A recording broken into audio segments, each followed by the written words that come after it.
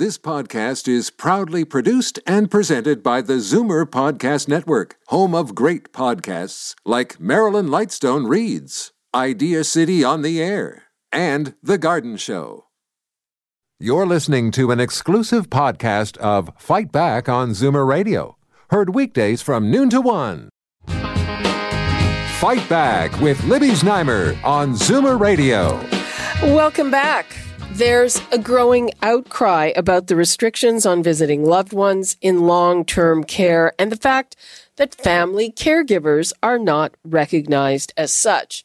So I've heard quite a few stories about this, but let me just tell you about the latest one. You know, here in our newsroom, John Anderson, who is our newscaster on our sister station, Classical FM, his mother-in-law is in long-term care, and he got his handy-dandy negative test, as did his wife. Now, you need those before you can get an appointment. They call to get an appointment, and the person at the home who makes the appointments was off. She wasn't being replaced. They're not sure when she's going to come back. They're not sure what kind of backlog there's going to be. And the bottom line, and I've heard this from other people, is that their negative test might expire before they get an appointment to see their loved one. And on it goes. And that happens quite frequently. And the fact that you need that test within 2 weeks, well, you know, that is more than a lot of the workers are being tested. And that is just one area of frustration. So the numbers 416-360-0740, toll free 1-866-740-4740. And now we go to Dr. Doris Greenspoon, Chief Executive Officer of the Registered Nurses Association of Ontario. Hi, Doris. Hi, Libby. How are you? Fine. How are you? I'm very good and equally distressed as you on the restrictions imposed on family members to visit one at a time their loved ones. What part of it distresses you the most? It strikes me as discrimination, quite frankly, because you and I can babble with whoever we want, right? And we are not asked to do a test every 14 days, as you mentioned. And here we go. I know of residents that are in a single room. I know of several family members that they are self-isolated just so they can go and visit their loved ones. And yet they are not allowed to go and visit. And in the same home, for example, if you have a paid caregiver, that person is allowed in. So we don't see the evidence behind of the policy that is being implemented by some of the homes. We know that Dr. Williams did say that one visitor at a time, but at the end he also said it's up to the home what the home does. And in fact, every single nursing home is doing something different. And none of this is benefiting the residents nor the families because, as you know, people go to a nursing home at a very late age and their months and years are counted, and we feel we are stealing their time beneath them. You are absolutely right. I mean, the latest report, the Royal Society report, just called out ageism, and I know there are other people in the field, and they're saying, nobody asked the residents what they want, and this could increase another pandemic of loneliness. Well, it's already doing it.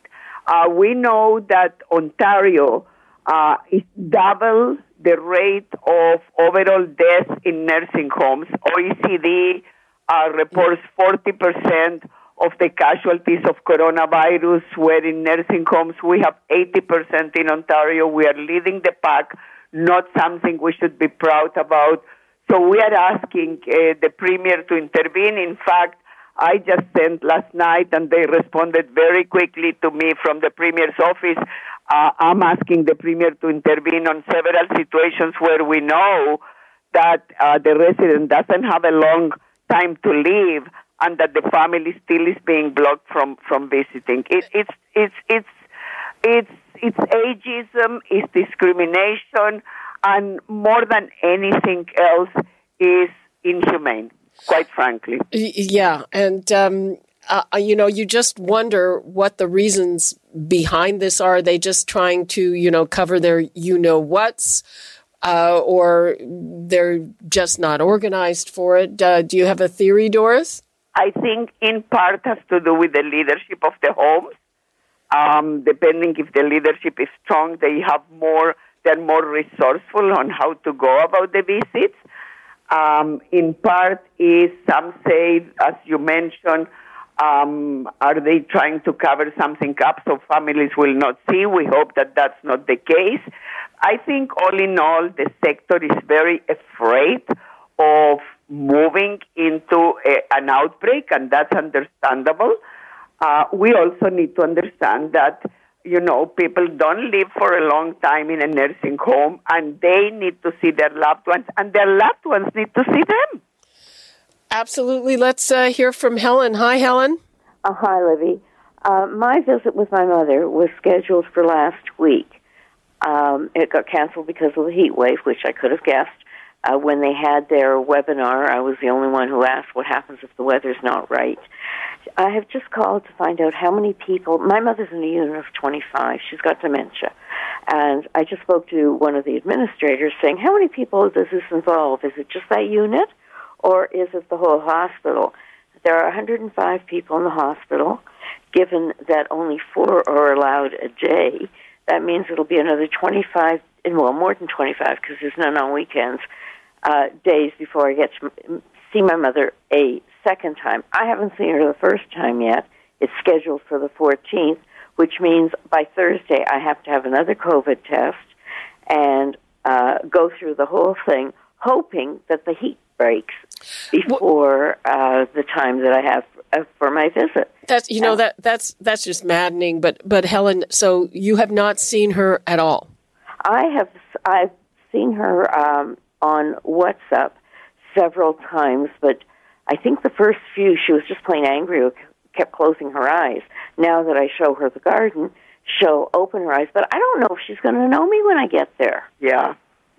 That's heartbreaking. And the thing, Libby and Helen, and I gather you're talking about the webinar we did last night with families. Thank you for attending. The thing is this, no one is asking me to do a test every 14 days to join my bubble. Why are we asking the family members of residents, in many cases spouses, by the way, that they are also at advanced age, to stand in the sun for hours and to get the test? And, the test can be okay today, and then in a few days, no. We don't see again the evidence behind some of these imperatives that we are imposing on family members. Rather than give them the PPE, show them how to use, how to don and doff the PPE, that is a must. And I am sure that the same as healthcare workers want to be careful with residents, so do their loved ones. Helen, I'm sorry to hear about your trouble. I hope you get in to see her next Tuesday. Well, I just wanted to make a comment about one of what was just said, waiting outside in line. When I went for my test, I was lucky. I ended up lining up inside the hospital. A couple of days ago, I drove by the hospital, and people were lined up outside. I wonder how many of those are going for a second time round. I haven't seen you yet. And my mother, by the way, is 98. Well, knock wood, what can I say? Right. But and this happens to be a very good nursing home. As you know, Libby, I've called quite a few times to say how good they are. So, they're doing the best for the patient, but considering 105, only 4 a day, do the math. Oh, yeah, I'm doing the math. Helen, thanks for your call. Okay, take care. Okay. Bye. Yeah, so are you going to be hearing back from the Premier, Doris? I am speaking with their office today at 4 p.m., yes. Okay, give us some news. He also has a mother-in-law in a nursing home. And you know what? I truly believe that he understands the issue, and he is He understands it emotionally, and this is an issue that needs to be understood emotionally and scientifically. Scientifically, there is no evidence for some of the things we are doing in the situation in nursing homes, and emotionally, we know that we need to allow families in, and the sooner the better. Okay, just before we go, one more thing. There's another whole issue that a lot of these family members, they're not visitors, they're caregivers.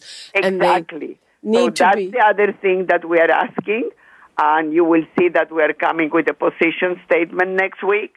We are asking for residents in nursing homes, those that can, and if not their families, to have a designated family care partner, not just caregiver, care partner, because families should be considered partners in care and not visitors.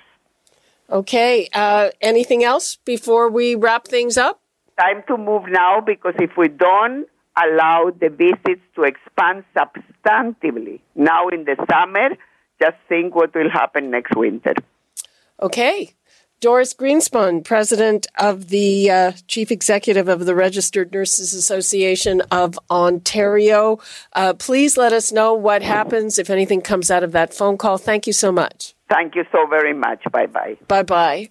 Okay, and that is all the time we have for today. You're listening to an exclusive podcast of Fight Back on Zoomer Radio. Heard weekdays from noon to 1. You're listening to an exclusive podcast of Fight Back on Zoomer Radio. Heard weekdays from noon to 1. You're listening to an exclusive podcast of Fight Back on Zoomer Radio.